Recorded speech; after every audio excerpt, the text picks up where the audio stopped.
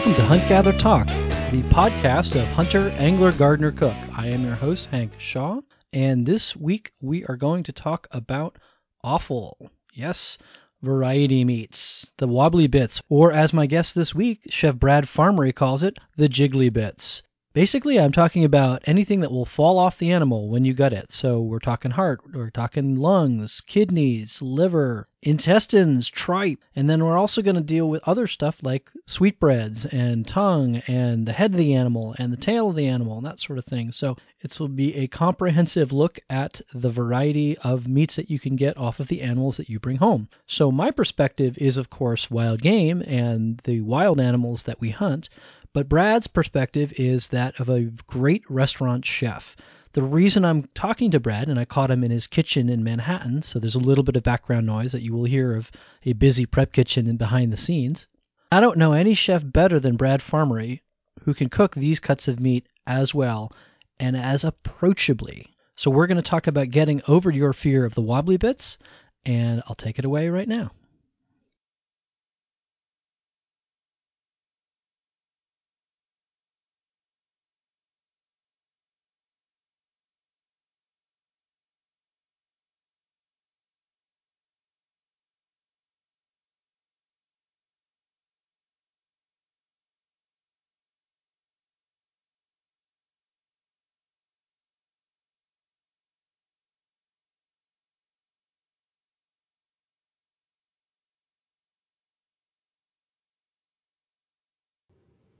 Hey, Chef. Welcome to the Hunt, Gather, Talk podcast. I am super happy to connect with you and get you on the show. Right on, Hank. Great to see you. Great to hear from you. Are you in Manhattan or New Zealand, or where is it in your vast restaurant empire that you are at? My travels have me back in New York now. Good. New York is home, right? It is, yeah. Hanging out in my pain cave in Public. Nice. I have been to Public, and Public is a restaurant in Lower Manhattan that if you are ever in Lower Manhattan, you need to go to. It's super high quality, really interesting, and yet it's not. You don't have to dress up for it, which is even better. True that, yeah. We want to make it approachable, but still really interesting.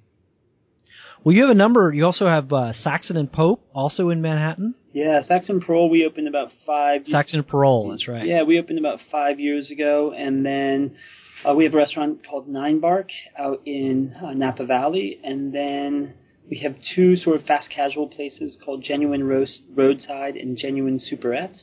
Those are both in Manhattan, and then the most far-flung one is Saxon and Parole in Moscow, Russia, which we opened about 3.5 years ago. So one of the reasons why I wanted to talk with you today is to talk about the wobbly bits. Variety meats. Jiggly goodness. I like that. Yeah, something close to my heart. So one of the reasons why I want to talk about offal or offal or however you want to pronounce it is that it is the 5th quarter. I mean, it is a whole extra bunch of good things to eat on any given animal that a lot of people don't pay attention to, or even some people who do pay some attention to things like maybe they eat a deer heart or a beef tongue or something to that effect. There's always room to expand your repertoire, and you're one of the best people in America that I know of who is good at that. So I think I wanted to start with what is your history with the wobbly bits? I think I think I was kind of blessed that most of my formative years cooking were in London, and I think London, obviously it's the home of Fergus Henderson, but it goes beyond that, where I think that, for many, many years after World War II, I think that they continued to be on rations and be on victory gardens and all the things that people assumed ended at the end of the war. So I think that kind of my parents' generation in England would have been kind of forced to eat and make do with what they could. So they had to use the whole animal. They had to. They had no option. So I think the people my age were kind of bringing back that heritage. So I was making black pudding my first year in London. We were cooking livers and kidneys and tongues. And for somebody who, when I left America, I didn't even know what fennel was, let alone, blood or guts or livers. I hadn't grown up that way. So we grew up with a great garden, so it was chock full of veggies in my house, but we were never exposed to hunting or butchering. So I think it was a great eye-opener as to what can be done with animals and how to really respect everything that they have to give. Did you have any kind of, when you grew up, this was something that you'd eat on the rotation, like, pickled beef tongue, and I know that was a big deal in the delicatessens where I grew up in New Jersey. Yeah. And, we'd see, sometimes you'd see chicken liver pate and chopped chicken liver and stuff like that, but what did you grow up with? Yeah, I think that the tongue was definitely on the menu, and we would get a little bit of corned heart as well, and, of course, it probably wasn't presented to us as children in the best possible way. We had an aversion to it immediately, but I think chicken liver pate, and yeah, that was all there. But there was definitely no. If anything, it kind of built up a distrust or an aversion. I'm sure it was actually the best example possible. I think that's sort of 1970s and early 1980s food in general, at least at the home level. This is true. I mean, I don't know about you, but I had that tuna fish casserole with potato chips on top. Oh my God! Oh, yeah. Now stick a bunch of kidneys on it? No way, dude. Yeah, the 70s were enough to put you off food in general, let alone the jiggly bits. So you started as a professional cook in London, or you sort of hit your stride in London? Yeah, I was going to university to be a mechanical engineer, and I decided that I would take a semester off and do a little bit of traveling. And yeah, I'd worked in some okay restaurants in Pittsburgh to pay the bills, and that's not exactly the restaurant mecca of America. And so I went over to London with very little education, but sort of a desire to dive into cooking because that's sort of a direction I thought I might want to go. And so I lined myself some jobs with 1, 2, and 3 Michelin star restaurants, and they took me in because I was cheap labor, cheap American labor. So yeah, that's where it started. And my semester abroad ended up going to about 8 years before I came back. Wow. That's quite a semester. Yeah. Where were you at? Where were you in Pittsburgh? In Pittsburgh, I literally worked at bars and pubs and things like that. But yeah, it was, Pittsburgh now is actually an amazing food scene, but back in those days, it definitely was not. I'm going to be there in October, actually, at a restaurant called 11. Which is great restaurant. Yeah. Yeah. Yeah. So let's stop for a second. Like, I know what offal is, and you know what it is. So let's kind of run through the standard wobbly bits that you're going to get. So let's see, you got heart, liver, kidneys. Mm-hmm. And what else do you think? I think the head is up for grabs, and the tongue. But I guess that's it tends to be more of an extremity. But you also get tripe, sweetbreads, blood, intestines. And some people call skin offal, but I think that could be a different territory. But I think that kind of covers up. When you split that bad boy open, it kind of covers anything that drops out. Right, the off-fall, what falls off the animal is actually where that term comes from. So what's interesting is you have some. So every year in Sacramento, a bunch of us get together and we do an event called Have an Awful Day. And it's great. So, 13 or 14 of us will get together and everybody gets a different jiggly bit, and we've got to make a past app for 200 plus with whatever that bit is. And every year somebody cheats and it'll be like, I'm using oxtail. I'm like, oh, yeah, no man. way, dude. That's, the other poor guy's got like, the other guy's got like, sturgeon liver. Oh. Yeah, not fair. Not fair. But yeah, so you're right, skin too, because I've been steadily making chicharrones out of more or less any skin I can find. My current favorite is sturgeon skin chicharrones. Oh, I'm gonna come visit you, man. Have you ever done that? Never. It's super cool. So any little tangent here. So any fish that has a skin that's thick enough, it won't work with salmonid. So don't do it with salmon or trout because that crisp, it doesn't puff up. Mm-hmm. So like sturgeon, shark, tilefish, triggerfish, anything that's got a pretty substantial skin. You take the skin off and you boil it for usually not very long, maybe just a couple of minutes, so that you set all that meat in the fat on the inside. Scrape it off with a butter knife. Make your interns do that. And then you just dehydrate it. You just put it on a dehydrator until it's like a skin plank. And then you crack it into bits because it'll crack like glass. Mm-hmm. And then deep fry it, and it puffs up exactly like a chicharron. Oh, man. That sounds awesome. And it's not even very fishy. And you can hit it with whatever you want right when it comes out of the fryer, and it's money. Yeah, right on. And you decided that you were going to basically make a political statement and put this stuff on the menu when you got a chance to start writing menus. What was going through your head? Well, when I came back to New York, on paper we had the worst business proposal possible. I had never lived in New York, never worked in New York. My brother and his company had never built a restaurant before, and it was all money borrowed from our family. So it's like, oh man, if we screw this up, we're never going home for Thanksgiving. So what could possibly go wrong? Exactly. And then, of course, to challenge ourselves even more, I kind of made the mantra as a young chef. I didn't want chicken on the menu. I didn't want beef on the menu. If you wanted red meat, it had to be lamb or venison. And I wanted at least 20% offal dishes to be able to titillate the humans of New York City. So. And what year was this? This was 2003.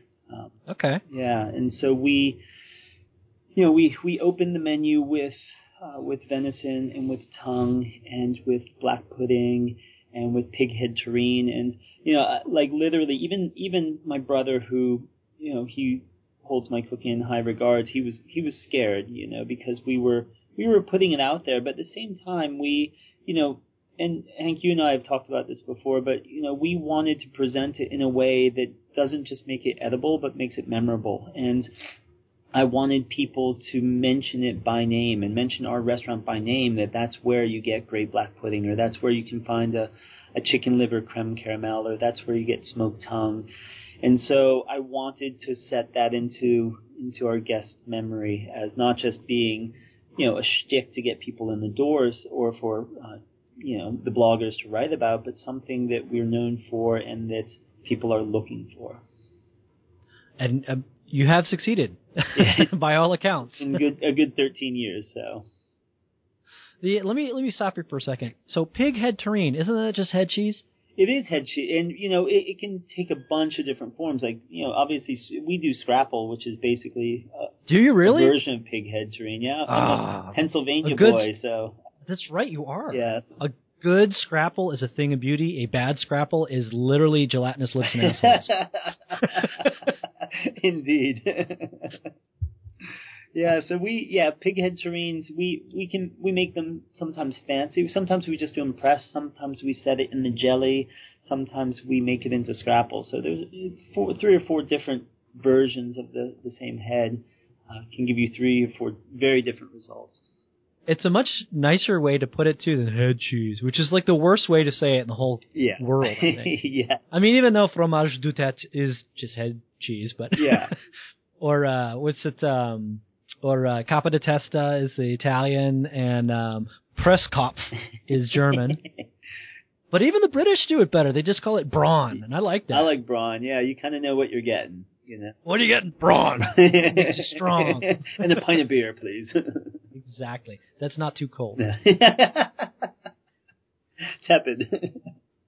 So I want to. I've got a bunch of places I want to go with this conversation, but I also want to go with what you just mentioned too. And one of the things that I know our listeners are really perked their ears up is when you mentioned smoked tongue. Mm-hmm.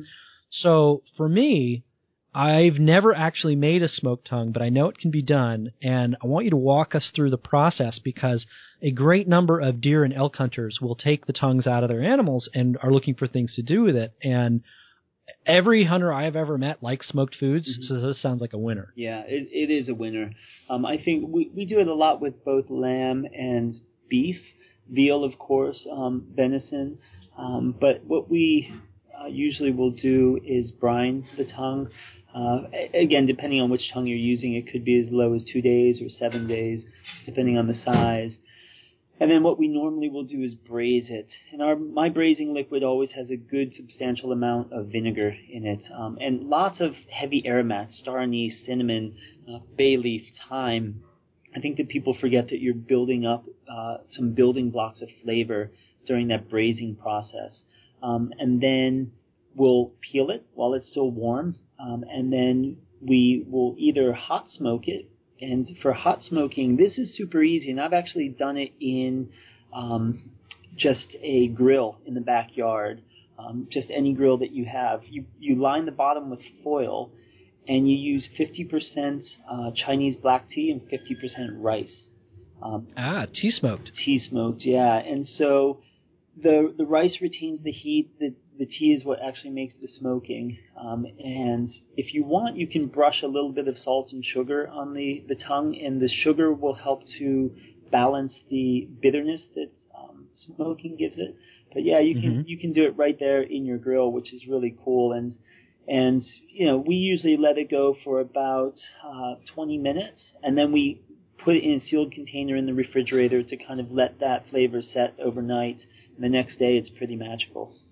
Okay. So it's a very light smoke to it. Yeah, like I know that I've also done it in my Big Green Egg, but I think that's almost cheating because that thing makes everything taste good. So it does. Yeah, so with a Big Green Egg, I would still brine it, and then I would put it in, and I've done it at about 180 degrees and until it gets an internal temperature of 155, and that's more of a traditional, kind of that hardwood smoke flavor. Right. I mean, the hurdle that's always gotten me is, so how do you get the damn skin off? So you braise it, peel, and then smoke. Yes, yeah. And that's also why I go for slightly lighter smoke. That skin is kind of like a protective layer. So once that's off, it's going to absorb all of that flavor. So the smoke in that first case for a tea smoke isn't necessarily preservative, but in the second case, if you're smoking it over a hardwood at a low heat like 180 in something like a Big Green Egg or a smoker, that's a good preservative as well. Okay. That's good to know. I'll definitely work with that in the next. I'm actually elk hunting this February, so hopefully I'll get one so I can do that. Right on. Send me a photo.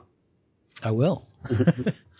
So, what have been the challenges? I want to hear a couple of horror stories and success stories from the restaurant in terms of, oh yeah, I tried this and I was shocked that I can't take it off my menu, and then I tried this and we all agreed to never speak of it again.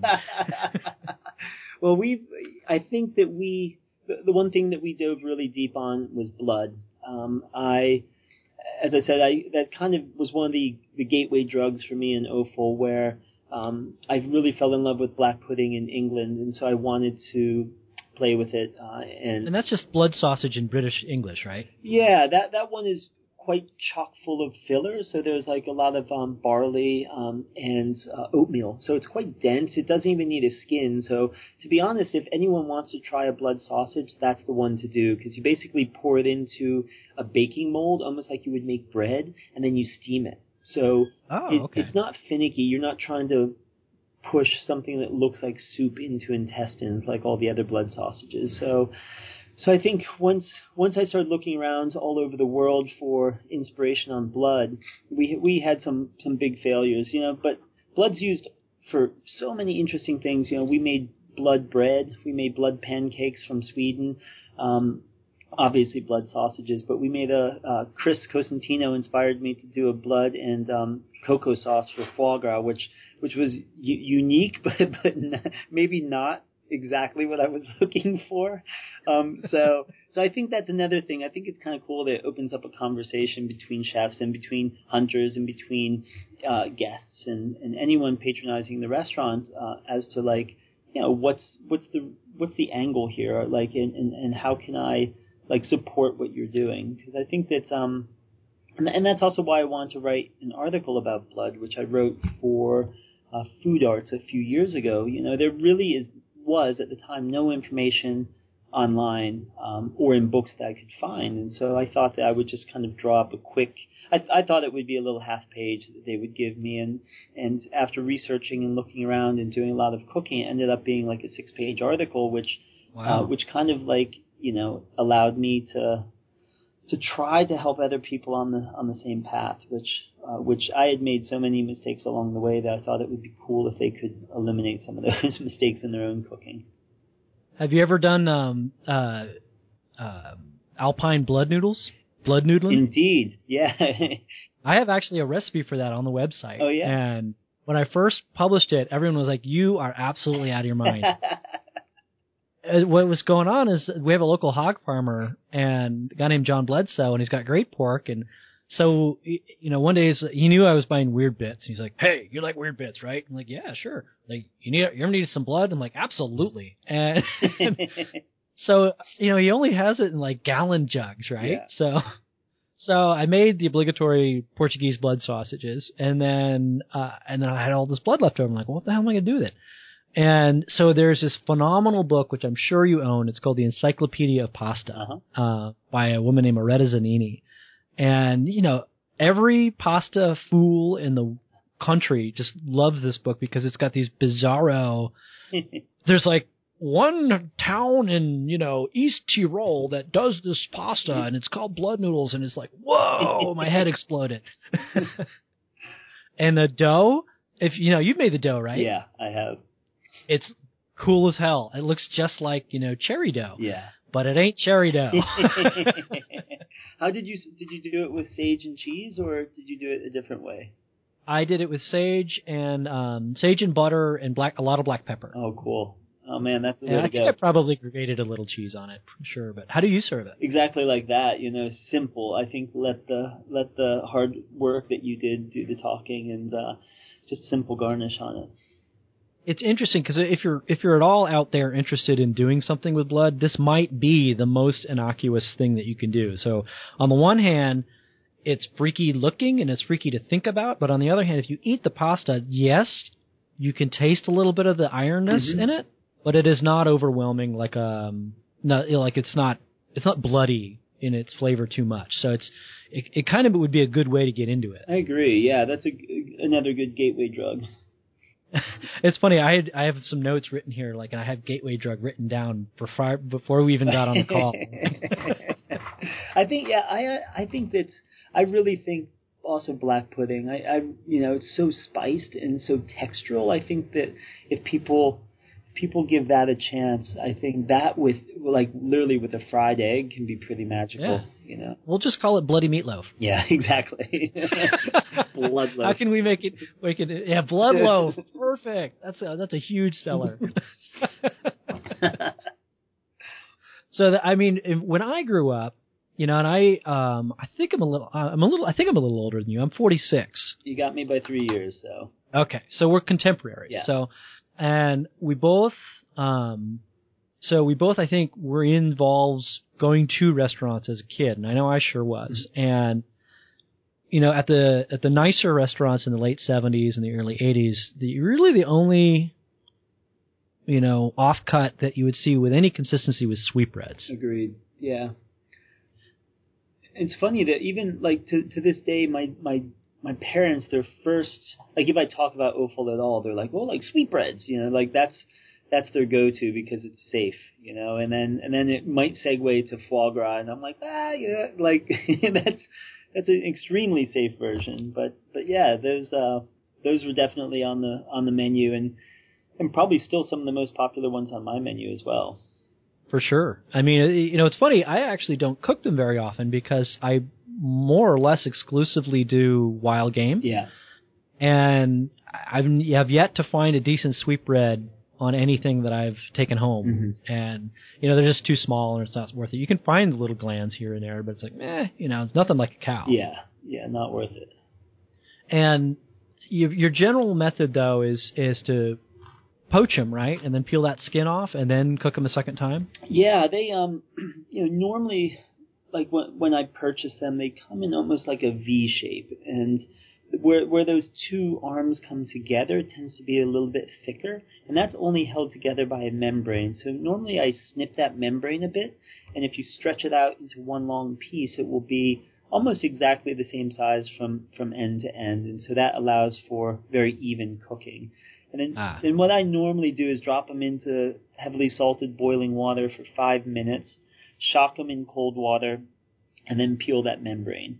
And at this point, you can do two different things. If people want to pan fry them, what they'll normally do is press them overnight. So, you put them in one pan with another heavy pan on top, and then you get a nice even surface. Because I think a lot of what's so nice about sweetbreads is the textural contrast between the outside and the, as we say, pillowy, soft inside. So I think by pressing them, you get a nice sear and a lot of crunch. But also, if people are going to saute them or deep fry them, it's sort of an unnecessary step.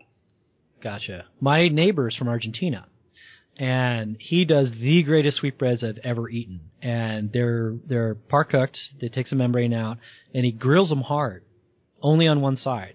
And so you've got that crunch, but yet they're not overcooked in the middle, and they're just doused in chimichurri, as you might imagine. That sounds good. Super good. Like he's not allowed to come to our parties unless he's bringing in a giant tray. Forget the wine. Bring the breads. Malbec and sweetbreads. So is there anywhere that you won't go? Like for me, if you serve me brains, I'd eat brains, but I'm not going to go out of my way to eat brains. Yeah, it's funny. I don't necessarily go out of my way to eat brains. The one, liver I like a lot. Kidney, I could take it or leave it. I think that the as I call it, the functional smell. I think that sort of urine urea smell for me, like sometimes it's very strong. So I don't necessarily hunt it down, but I'd say almost everything else I'm a big fan of. Obviously, hearts, marrow, livers. Blood. I think that, I think everything else is up for grabs as far as I'm concerned. So you're going to get in a fight with April Bloomfield over that whole kidney thing. Yeah. I don't know if you've read her book or talked to her about it, but she doesn't even soak her kidneys at all, which I find typically Britishly appalling. Yeah, she's a kidney gangster. Like I actually have in my next cookbook, Fergus Henderson's recipe for deviled kidneys that I do with venison kidneys, and I soak them for a full day beforehand. Yeah. And you literally suck the piss out of them. Yeah. And when you do that, this was a magical moment, and this is kind of one of the reasons why I want to talk to you to begin with, because you get this all the time. So I made deviled kidneys, and obviously we test the recipe. Mm-hmm. Otherwise, can't go in the book. So Holly, my girlfriend, hates kidneys. Like, hates them with the heat of 1,000 suns. So I make these deviled kidneys for her, and she screws her nose up, and she's like, I suppose I should try it. And she asked for seconds. Oh, right on. It was this amazing, first both of us were like, oh yeah, we're going to have to eat this because it's kidneys. I want to make sure the recipe's right. And we were prepared to soldier through. And we made them 3 times. I'm going to check out your book, man. It's one that we've had on the menu, and literally it's also a hard sell. I think I think I told you this before, we always joke that Publix should have a sign over the entry saying, "Abandon hope, all ye who enter," because it's like, we are not giving you steak and we are not giving you chicken, and you're going to kind of eat what we want you to eat, and I think you're going to like it. And it's hard, man. Like tongue does pretty well. Our blood recipes do pretty well. Liver always does well. Sweetbreads go extremely well, but kidneys, literally, it's almost family meal after service on every night, because we might sell one. Wow. Yeah, out of 250 people, we'll sell one, maybe 2. So. Even if you do like a steak and kidney pie? Well, you know what? I've done savory pies, and that's where I can hide the guest sins. It's all the things they should be eating, but they're not smart enough to know it. So we actually do instead of steak and kidney, we do a black pudding and kidney pie, which is pretty gangster. It's pretty yummy. Yeah, it is kind of. Yeah. The frontiers that I've been going on So a lot of it has been, I did a duck cookbook. I've just finished a venison book, and I'm just starting work on a small game book. So I end up with a lot of bits that I'm like, well, it's kind of like a lamb kidney, or kind of like this, or kind of like that. And the one frontier that I went into that I'm not sure if anybody else has done is venison tripe. Wow. So obviously, deer is just like any other ruminant, and it's got the chambered stomach, and it's kind of an icky business. I don't know if you've ever gone from animal to completed tripe. It's a journey. Yeah. Because you probably get clean tripe in the kitchen. Oh yeah. And oh man, it's a tsunami of green ick that comes out of the. You need a hose nearby, but you hose it off, and then you have to soak it in a little bit of water with hydrogen peroxide, mm-hmm. and that kills some extra germs, and it actually bleaches it a little bit, but not too much. And then you par cook it, and then you scrape that weird terry cloth interior off it, and then you're left with your tripe. And this is another one where we're like, I'm on this journey. We're going to finish it. So I did the old school Neapolitan, spicy tomato sauce with the tripe acting as kind of the noodles, and you cut them in a kind of noodly shape. And goddamn, it was good. I was shocked because, I'm sure you've had Neapolitan tripe from a cow before. Yeah. And it just, I was stunned at how worth it was. It was to the point where we were just sad that there was only the one deer. Yeah, that's amazing. And also inspirational. It's funny that, people think tripe alone is such a stretch of the imagination, but then the venison tripe and, to use a tried and true dish like that, I think is actually very cool. It's a way that people will definitely become a believer, as you did. Yeah, because I knew I liked it. Because I've ordered it in Italian, or the old red sauce places usually have it. Yeah. And I said, well, let's just go real safe and do that. And if I had another one, I would do. You do crispy fried tripe too, don't you? Yeah, I love it. That's dope because it looks super cool, right? Yeah. Because you get the honeycomb shape. Yeah. And you have a strong Asian influence in your cooking. Yeah, I've done a lot of traveling out there, and again, that's like the magical, the promised land for innards. It kind of is. And they've got so many obviously cool techniques and sauces and stuff. So they really make some great stuff out of it. And I love that crispy fried tripe because there's so much surface area to crisp up, and like you said, it just looks really cool. It makes people stop and get curious and kind of want to dig in. I can only imagine, even something as ghetto as crispy fried tripe with siracha. Yeah. Yeah. Yeah, that's a bar snack, man. Yeah, totally. You're watching the Warriors beat the Cavs, and it's like, I'm just eating some crispy fried tripe with sriracha. Yeah, no biggie, no biggie. It's got to be. What's some of the craziest stuff that you found out in Asia when you went there? I'm sure you found something that you met your match there. Yeah, well, I had to get it all in. I'm like, I might not be back anytime soon. And granted, I've been back many times, but on my first couple journeys to Vietnam and Cambodia and Laos and Singapore and even the Philippines, you got to do it all. And so, I can't say I'm head over heels over balut. I knew you were going to say that.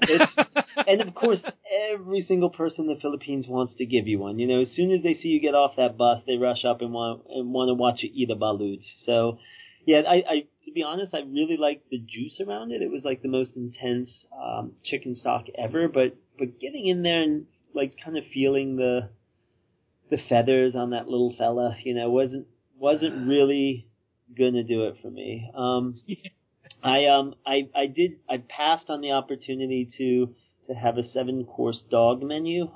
I slid by that one, but did go to the place in northern Vietnam that's very well known for snakes, and so I did have an 8-course snake menu, and starting with I think it's traditional they pour a little shot of the snake liqueur that has a dead snake in it, so it's been kind of fermenting. Oh, yeah. And then they they cut open the snake and pull out the heart and pour the blood in there. So you're supposed to shoot it while the heart's still beating in the glass, and so. I think I saw Tony Bourdain do that. Yeah, I do not doubt that. So it was actually, again, it was cool. Like, you learn about eating the crispy bones, which is super delicious. And the same thing, they made something similar to a very quick version of chicharron where it wasn't puffed, but it was super crispy with the skin. So, again, they've been doing it a long time. And so they were... Do you suppose you could do that with a rattler? Because a lot of us, cook and eat rattlesnakes. I would say you definitely could.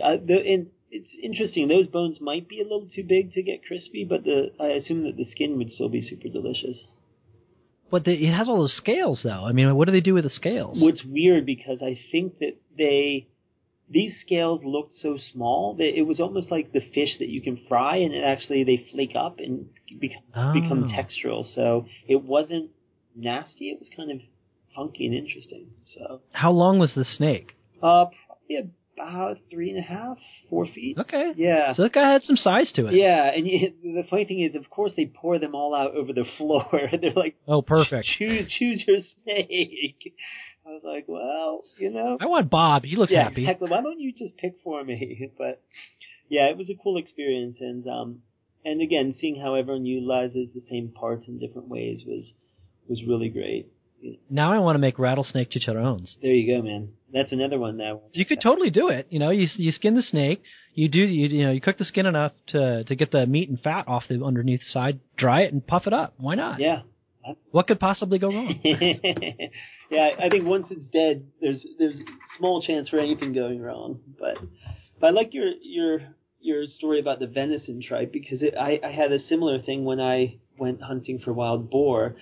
And I wanted to make the blood sausages, with the intestine and with the blood of the animal. And of course, being a chef in New York City, I don't get the raw intestine the way that it comes straight from the animal. We get it looking pretty good. So it's a shitty job, dude. It's a shitty job. Yeah. So of course, everyone that I was hunting with thought it was crazy that I even wanted to keep the blood. Like, the group that I was with were more about, primary cuts. And so part of what I wanted to do was sort of, they were taking me into their element to show me the hunt, and then I wanted to take them into my element to show them what can be done with the whole animal, to make sure that we were, again, doing 100% usage and respecting the whole process that we had gone through. And so it was literally the first time that they had collected the blood from one of the animals they hunted. And then, of course, once I went through the whole intestine thing, I think that they were leaning towards the "I will never do this again" trip. But I think once it was done and made, I think they really appreciated it and kind of saw that, like, again, I keep saying it, but that sort of magical transformation from something that you think is almost appalling or unusual or freakish into something is quite tasty. Yeah, I mean, I totally hear you. I mean, here's a mechanical question. How did you preserve the blood? So, okay, because this is a question that a lot of us have when we're in the field who want to do this. The one thing that I've heard is you keep, like some sort of a container, like a quart jar or something, with a little vinegar in it, and then you just keep that in your backpack. And, once the animal's down, because you can't slit its throat like a farm animal, you've shot it. Yeah. So how are you getting the blood? Well, what we did was our killing blow was a knife to the heart. Sporty. Yeah. So, yeah, of course, from my office in New York, it sounded like a great idea. Then when I was out there, I was like, oh God, here we go. But that, I think hitting a major artery or finding a major artery was, and helping it bleed out that way was useful. And then exactly that, I think most of the blood that's sold for consumption goes through a defibrination process. So fibrin is the matrix, or the protein that builds the matrix to make it coagulate. So what you need to do is disrupt that protein, and you can do that by shaking it, which is effectively what happens in the slaughterhouses in America. They have this machine that shakes it up like a big milkshake, and that kills the effect of that protein, so it won't... Strawberry quick. Exactly, fluffy and nice, before it goes into that gallon jug that you were talking about. But yeah, you can do vinegar and a touch of salt is another one. And so some people say it can be as high as 1 part vinegar to 6 parts blood. I think that I think that acidity is going to be good in the final product anyway, because it's going to balance the richness that blood brings. I think the one thing you don't want to do is, blood, the big protein in it is the same as eggs. It's albumin. So you don't want to use so much to curdle that albumin, because then it doesn't have that thickening process that blood has. Gotcha. So maybe I bet you like a tablespoon per quart jar. I think that work. Yeah, I think that would be good, plus a pinch of salt, and then probably when you get it back to wherever you are, throw it through a strainer, and then refrigerate it until you need it. Yeah, and it doesn't keep very long. No, I think and the funny thing is, people always think blood is like dirty or nasty, but meanwhile it's a complete sanitary environment, because nothing's building up inside your body, so it's only once it's outside. And the reason it goes bad so quickly is because it's so nutritious. I think people forget that. They think that blood's just a waste product, but it's extremely nutritious, which is why bacteria and pathogens get attracted to it, because it is so good. It's so nutrient dense. Good to know. Yeah. I think let's see what else. One of the things that is interesting for people is like a lot of the listeners and readers of Hunter, Angler, Gardener, Cook they're into this stuff. They want to be able to use more of what they bring home. And let's talk about birds for a second. Mm-hmm. I've talked about my 24-hour corn gizzards. Love them. And what are some of the cool things that you can do with the giblets of birds and a small game too? Include rabbits as well. Yeah, well, rabbits are great. I think that, I think confying the rabbit is a great way to go. We've done wild hare from Scotland when I was in England, and it's a pretty full-on flavor. But I think, we'll give it 4 hours on salt, and then we cook it in goose fat or duck fat, or in a pinch you could cook it in olive oil. And we actually do the same with the innards, the heart. The kidney and the liver all get salted, but that's more like literally we'll salt those for about maybe 20 minutes, pull them off, and then I put them in a slotted spoon, and I lay that right on top of the fat, and they'll cook until they're sort of like medium well, and then I pull them out, and you could literally eat them right there. You could slice them and put them on toast, which is pretty amazing, or you can work them into a terrine with the rest of the confit meat. I think the nice thing about confit is it's a natural well, I shouldn't say natural, but it's a preservation system. So what you can easily do is you can confit the whole animal and throw that container that you confit it into the fridge. And as soon as that fat sets, no bacteria can get into that meat, and the flavor actually gets better over the course of a month. So it does. Although you're going to want to salt it longer than 4 hours if you're going to hold it for a month. Yeah, that's true.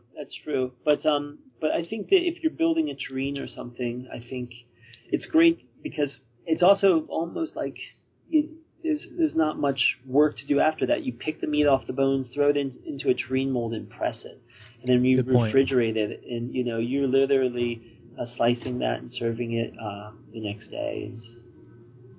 Good with pickles. Great with pickles. So, a lot of the bird livers you get in a restaurant are going to be tannish or beigeish. They're going to have a degree of fat on them. Mm-hmm. But in the wild, our duck livers and pheasant livers and rabbit livers are virtually burgundy. Yeah. There's almost no fat in them. Mm-hmm. And they can be a little bit more challenging. I mean, what would you suggest on that? I agree. And again, that's one of my mistakes over the years was, we've had people bring us game that they shot, and we would hang the birds, and after a few days or a week of hanging, I would actually open it up and prepare the pan, and I was so excited about eating this liver, and it would be so strong that literally my gag reflex would shut my throat. And it would be like, none shall pass. So, it was like this guilty little moment where, like, I sneak in there and I get the liver and I'm like, oh my God, I'm going to have a little feast here. And it ends up being like, like extremely challenging. So, So I think that in those cases, what we've done is you go more at least I've gone more towards a liver mousse, or, because you need to add that fat. So whether that's cream or butter to help, I guess, spread the flavor, for lack of a better term. I know that you and I have talked about a chicken liver creme caramel recipe that I used to do, and I think also with that the slight sweetness helps to balance that sort of metallic, deep flavor, I guess. So you can also soak them, I bet. You can soak them 24 hours before you even go do anything with them. That takes a lot of that out. Yeah, definitely. I think that, again, there's blood, there's bile, there's all that stuff that you can kind of rinse away. Like, I can't even touch a wild pig's liver without soaking it. Yeah, man. That's a strong flavor, I mean, it's like an NFL locker room at halftime. Oh. You know what? The wild pig liver and the wild pig tongue I usually use almost as quote unquote seasoning in my terrines. We or the same thing with the tongue. What we've done is we've cooked it and smoked it. And then, believe it or not, it's usually firm enough that you can use a microplane, and we'll microplane that over another dish. So you might roast one of the prime bits, put it on mash or something simple, and then we'll microplane it over almost like you would a truffle or something, or cheese. Yeah. So you get that, like, those hints of funk without being a slap in the face. Well, that's kind of cool. Like, one thing I'll do is I'll make I'll cure a bresaola, a loin of something, mm-hmm. and I'll cure the hell out of it until it's like a bonito block, the tuna blocks that they do for dashi. Oh yeah. And then I'll shave it off either on a microplane or on a bonito box. So you have these paper thin, teeny little shavings of dried cured meat. Yeah. It's so cool over pasta. That's really cool. Yeah, I think that it's also a great way to, there's strong flavors, or even if someone's trying to cure something for the first time, like if they cure it a little bit too much or it goes too long, it's not to be thrown away. There's always some use for it. Exactly. I think Cosentino grates hard cured pig liver on stuff. Yeah, I don't doubt it. I think he's a good kid, that guy. We're referring to Chef Chris Cosentino, who is a great chef in San Francisco, also works a lot with offal. Yeah. What are your frontiers? Where are you looking towards now? I mean, clearly, you've been doing this for years. I've been doing this with game for years, but you never learn everything, No, and that, that's part of the joy of this whole industry and what you do and what I do. I think, by talking to people like yourself, it's an education. Everyone works within their own laboratory, which is their kitchen, on a daily or weekly basis. And I think that all those scientists doing all their lab results create so many amazing new ideas. And I think by talking to yourself, talking to Chris Cosentino, talking to the guys from the Pork Board, talking to Adam Sappington out in Portland, or April, right down the street. Or April, or Andy Ricker, who's doing more of a northern Thai version. I think it's always an education, and that's what I love. That people can get together and share their ideas, and also, again, as a group, celebrate this great direction that food is going that I think got neglected for such a long time. Well, so last train of thought I want to go through before I let you go is. If you were to help, let's say somebody's shot a deer or a pig or a bunch of birds, what would be your sort of your starter kit kind of idea for the offal that is in any given animal? And you could pick either birds or a big game animal. It's like, all right, so let's just say we got a deer in the ground. Mm-hmm. So you've got the heart, liver, kidneys, tongue. You've got, random other bits if you want to choose to go with there. What would you say to a competent home cook who's into it, who wants to learn more? What would your gateway drugs be for that animal? Well, I think offal comes first. I think because it's delicate in its makeup, and I think strong in flavor but delicate in its makeup. I think that's what you would want to take care of first. The meat can wait. I think. Right. So what would your awful projects be for a beginner? Well, I think one great awful project that everybody should do, everyone listening to this should definitely make a black pudding. And I have a recipe online, so if you Google my name and black pudding, it will come up. And I will put a link in the show notes. Oh, perfect. And I actually traditionally do it with venison because I get to use all of my scrap that I can't use for anything else. So I think, you can kind of judge what parts of the animal can be turned into ground venison. And I think that and the blood and can be used straight away. And I think it takes very little technique. I think you literally mix it, you pour it into a bread mold, and you steam it until it's done. I think that's definitely a guarantee. I would look at turning the liver into something like a liver mousse. I think that's something that, again, it's not challenging for people. I think that the technique is easy, and your friends, neighbors, relatives, everyone's going to love it. And I think that's part of it. I think get people on your side and get them excited that you're going on this challenging road. I think then they support you and they want you to be making all these cool, interesting, unusual things. Yeah, I think you're right. I mean, I think heart is pretty much easy.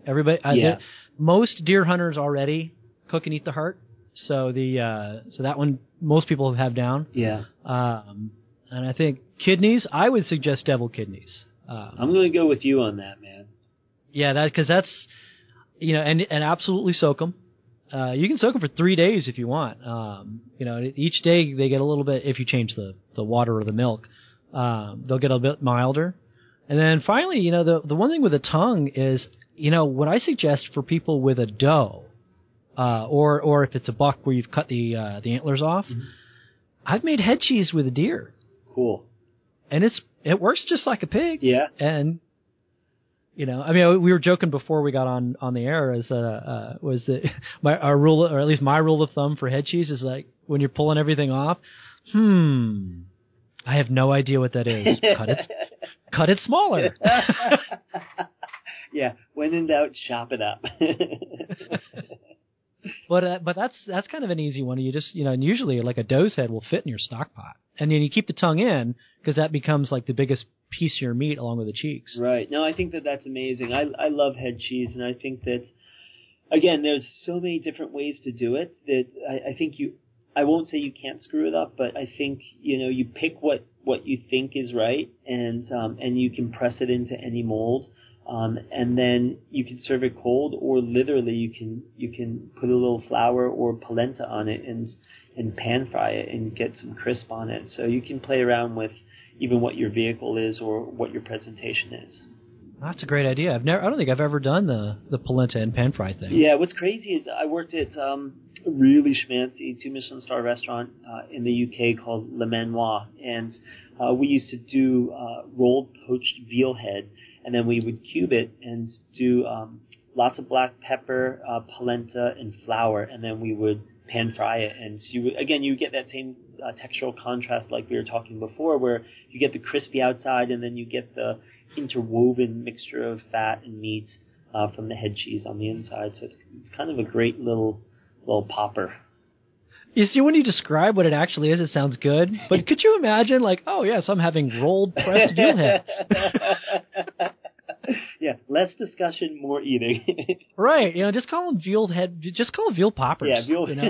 What's in it? Well, I can describe it for you, but you should just eat it. Yeah, trust me, my friend. Well, cool. Well, we've been on for almost an hour, and let's leave it with where you're headed to next. I mean, do you have any big adventures coming up, or restaurants you're opening, or trips you're taking, or are you taking a new culinary? We all have culinary tangents that we spend lots of time with, and just sort of where are you headed now? Well, I'm actually in a couple of weeks. I'm heading back to London, and it's great. The restaurant that I helped open over there, called the Providores, is having their 15-year anniversary. So they're bringing back a bunch of chefs that have gone on to interesting things, like myself and some of the other line cooks who have opened restaurants. So we're going to go back, and interestingly enough, I think 3 of us picked offal to cook. So we'll see. it's probably going to be a super cool menu, and I'll have a lot of time to kick around London. I'm heading to Lebanon. Oh, wow. To Beirut, which is where my grandparents on my mother's side are from, and I really want to kick around and see that cuisine. I've spent a lot of time in the Middle East, but I've never gotten there, so kind of looking for a little inspiration. And we are, fingers crossed, on the cusp of opening another restaurant that will not be in New York, but I'm not going to say where it will be. We'll have to wait until we... Sacramento! Well, I would love it, man. And I'm going to come out to visit you. I'm out in California in August, which is always inspirational and amazing. Cool. So I'll be knocking on your door. Excellent. Well, all right. This is Chef Brad Farmery from Public and Saxon and Parole. I always say Pope. I think it's because of Pope and Young for the it's the hunting thing for archery deer and such. Anyway, so I will have a link to all of your stuff on the show notes for this. And thanks again for coming on the Hunt Gather Talk podcast. Cool. Thanks, Hank. It's always great to talk to you. Well, that's the Hunt Gather Talk podcast for this week. I am your host, Hank Shaw, and as always, you can find links to pretty much everything that Brad Farmery and I discussed on this podcast in the show notes on Hunter, Angler, Gardener, Cook. That's honest-food.net. Thanks again for listening in. I am your host, Hank Shaw. This is the Hunt Gather Talk podcast, and I hope you guys have a good week. See ya. Bye.